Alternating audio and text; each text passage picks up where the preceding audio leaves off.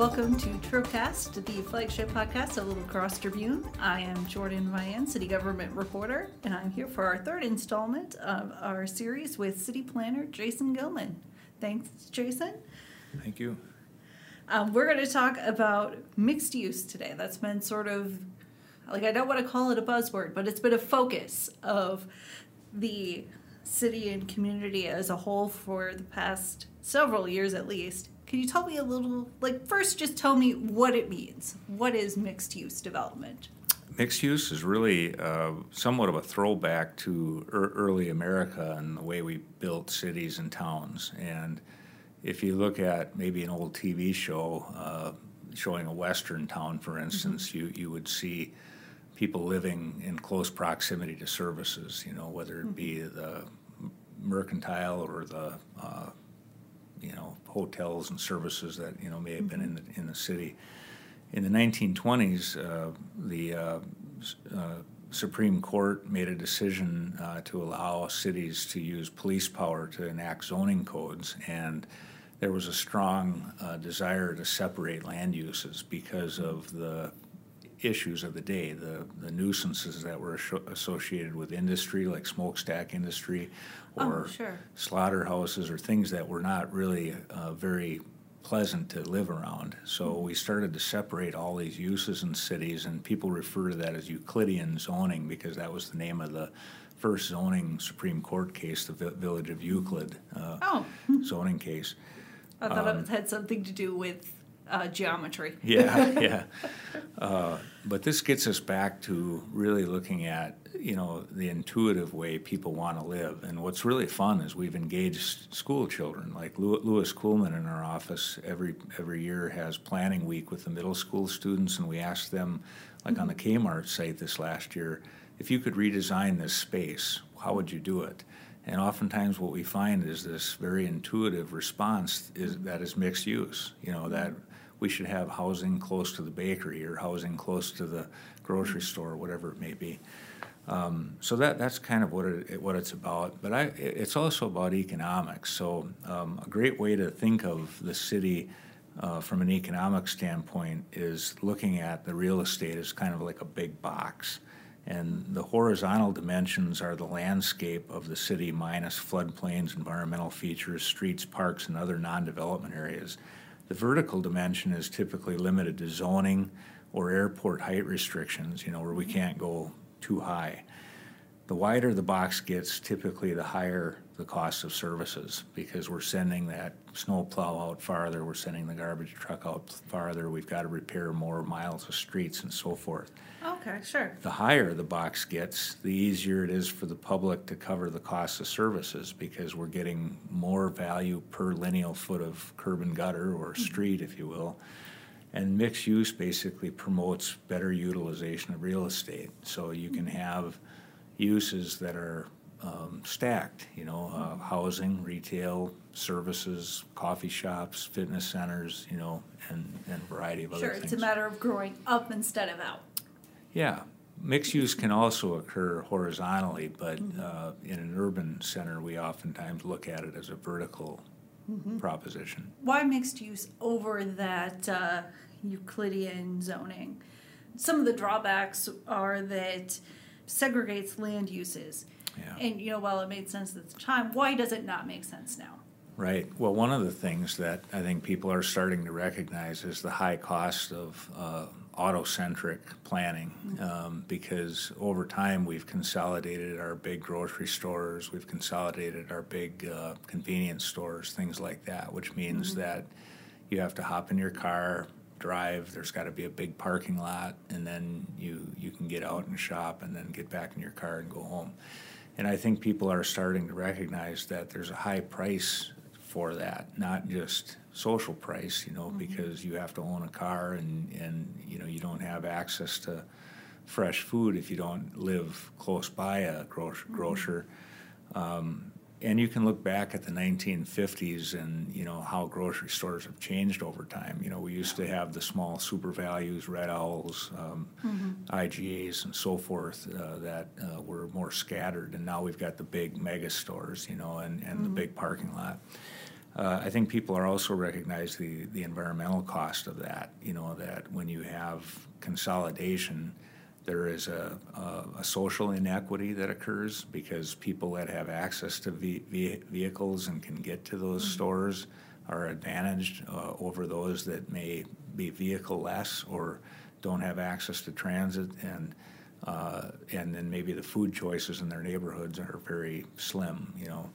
So that's an issue, and then just the auto-centric type of landscape that Euclidean zoning creates, of course, is also a pollution issue. Because more cars on the road, more emissions, and so forth. And then on the other side, you have to have parking lots, which are the least efficient use of space ever.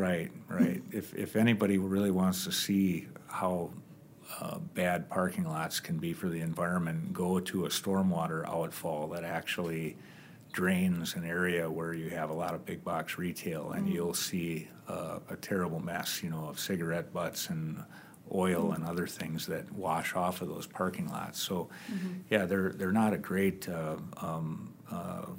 environmental feature, and even more so now with some of the strange weather patterns we're seeing with freeze thaw, and then we're putting more and more chemicals and salt on these pavements, which also drain off into and can leach into the water supply. So the mixed use does mitigate that to a certain extent because it gives people more of a neighborhood feel. And we know it when we see it. Most people have been to environments like that, whether it's on vacation or places they've lived. I think of environments like the Brady Street district in Milwaukee. Within walkable distance to a lot of residential density, you have all kinds of things that you can walk to and enjoy. Like last year I went on vacation to Charleston, South Carolina, and where we stayed, it was a residential street, but there was a corner store a block in either direction, and just less than a mile away you could walk to like a little retail area where they had restaurants and stores and a little bit of everything. And there's some places you could get that in La Crosse, but you certainly can't get it where I live. Right. Yeah, it's and I think that's true of many cities. That we've Euclidean zoning and then the consolidation of retail has created a much more autocentric type of environment. Mm-hmm. So, what does mixed use development offer the people of La Crosse? Like, why is it good for people who live here? Yeah, that's a good question. And I'm going to go back to triple bottom line economics because on the social side, it can offer people, like let's say you live in an apartment above a coffee shop. Mm-hmm. It offers you a place to not be isolated. It offers you a place to go and converse with neighbors or colleagues or whatever. So socially, mixed use tends to be more vibrant, and you can contrast that with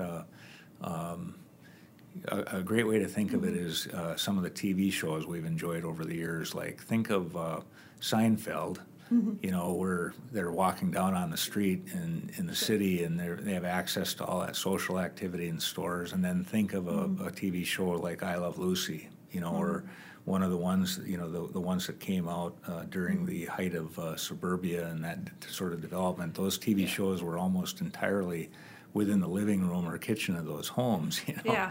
So it's a different mindset in terms of what it does for us socially.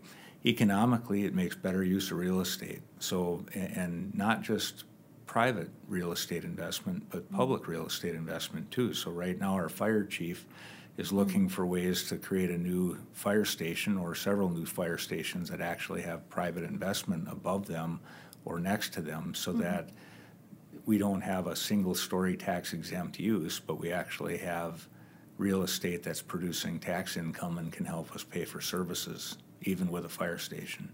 And that model's been done around the country, and it's actually very successful.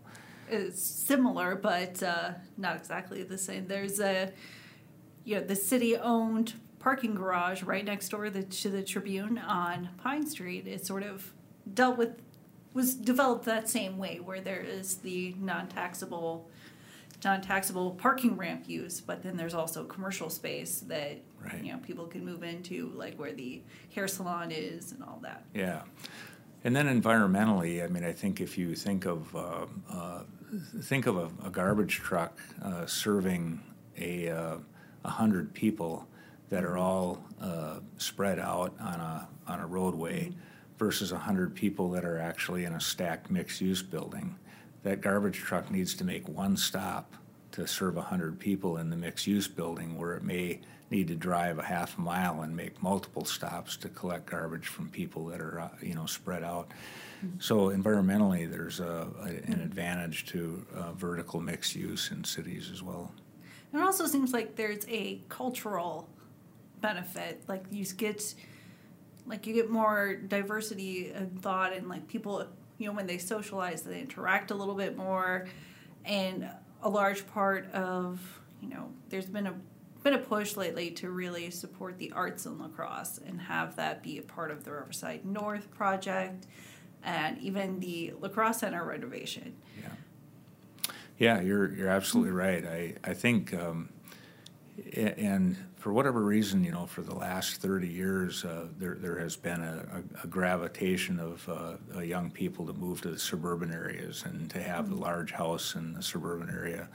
I can't tell you how happy I am that I moved into the city, because I'm experiencing that, that phenomena that I don't feel like, I feel like I've got great access to all kinds of very vibrant cultural things. And, like my wife and I this morning at 7 o'clock were at a coffee shop downtown, and we really enjoyed the early morning environment downtown, and she went off to work and I went off to work. When you're out in suburbia, it's different. You're somewhat disconnected. You do your typical morning routine, and off to work you go. But here, it's very convenient to access all kinds of things: music, arts, culture, social activities, and that third place that oftentimes planners talk about, that where we like to go and relax and maybe read a book. Yeah, that social aspect seems to not only benefit individuals, but the community as a whole. Like, people get together and they talk about issues in their area, and they get a little bit more involved. And then you see things like neighborhood associations that pop up and go to city government meetings to advocate for positive changes. Yeah, good point. I mean, you're absolutely right. I think urban mixed-use environments tend to create more opportunities for civic engagement, and outside of just the formal hearing process, you can go to a coffee shop in the morning in the city, and you can hear people talking about issues and things in the city, which is a very positive thing. We need that. And there was actually an author named Robert Putnam that wrote a book called Bowling Alone years ago. I think it's maybe 25, 30 years old now. But the prophecy of the book was that people were going to have homes that were so full of stimulus, like our HD TVs and our internet connections and everything, that we wouldn't need to leave the house. And he was lamenting that people would become more and more or less and less engaged, and they would leave civic organizations and things because they had all the stimulus in their house. And to a certain extent, I think that happened to a certain segment of the population, but the encouraging thing is how vibrant our downtown is now. I mean, and that's a mixed-use environment, where people can converse and be civically engaged in their community. And part of the mixed use is, not just the commercial residential together, but there's also been a focus, at least when you're talking about like the Riverside North development, on natural resources and getting people out and enjoying things like walking trails and walking through the wetlands and looking at the river. And why is that something that is included in the city's plans, the community's plans? Right. Well, this sort of gets to that idea of a virtuous cycle that some planners talk about, or a self-sustaining environment, where the building and its placement actually helps contribute to a more sustainable city, where there isn't a high price to be paid environmentally for the way the building is designed, and that people have access to food and recreation, walking trails, nature appreciation, which is being able to immerse yourself in a quiet environment to meditate and get away from work and stress, and things like that.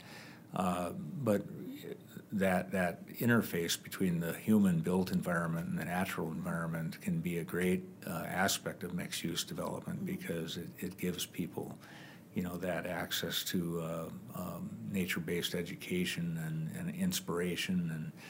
And so, I think mixed-use development in the context of being sensitive to environmental systems and developing it in such a way that it is somewhat self-sustaining and doesn't have a bigger impact on the environment is very important, and certainly one of the goals that we strive for.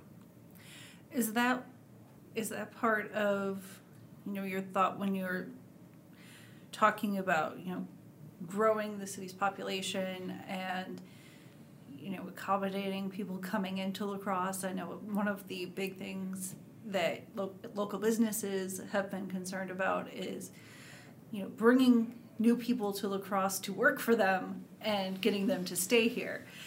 Is stuff like natural resources things that you look at when you are figuring out a plan to help area businesses with employee retention? Yeah, absolutely. I'm glad you asked that question, because when you look at a lot of the studies that have been done as to why people move to a certain area and they want to invest in years of their life in that area, you can usually point to three things: economic security, which means that they're not going to be stressed out living paycheck by paycheck and that sort of thing; social security, which means they have friends, family, or they can make friends. There is access to social activity; and then environmental security, which is clean air, clean water, clean environment.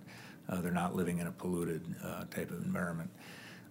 So giving people those things helps employers leverage attracting talent and then retaining that talent, because you have a great life, right, if you have economic security, environmental security, and social security. I mean, that's what people look for. All right, so I just have one last question for you. How do you manage to balance all of these issues, your quadruple bottom line of social issues, economic issues, environmental issues, cultural issues? How do you manage to do all of this while still coming up with a workable vision for the city? Well, it's a good question, and I would go back to the whole basis of plans. We have to trust in the judgment of our public, because our public, when they create visions, know intuitively that they want those things. They want economic security, they want environmental security, and they want social security. So when we trust in their judgment and their vision for the future of the city, which is embodied in the plans that we look to implement, we can rest assured that we're doing the right thing for the community. So that's really how we do it, is we just make sure that we're working on things that tie back to the public's vision of the city. Yeah, and that's basically what city planning is all about. All right, well, thank you for listening, and thank you, Jason, for coming and talking to us about this. I know it can be a pretty big and complicated issue, so I appreciate it. You're very welcome. Thank you.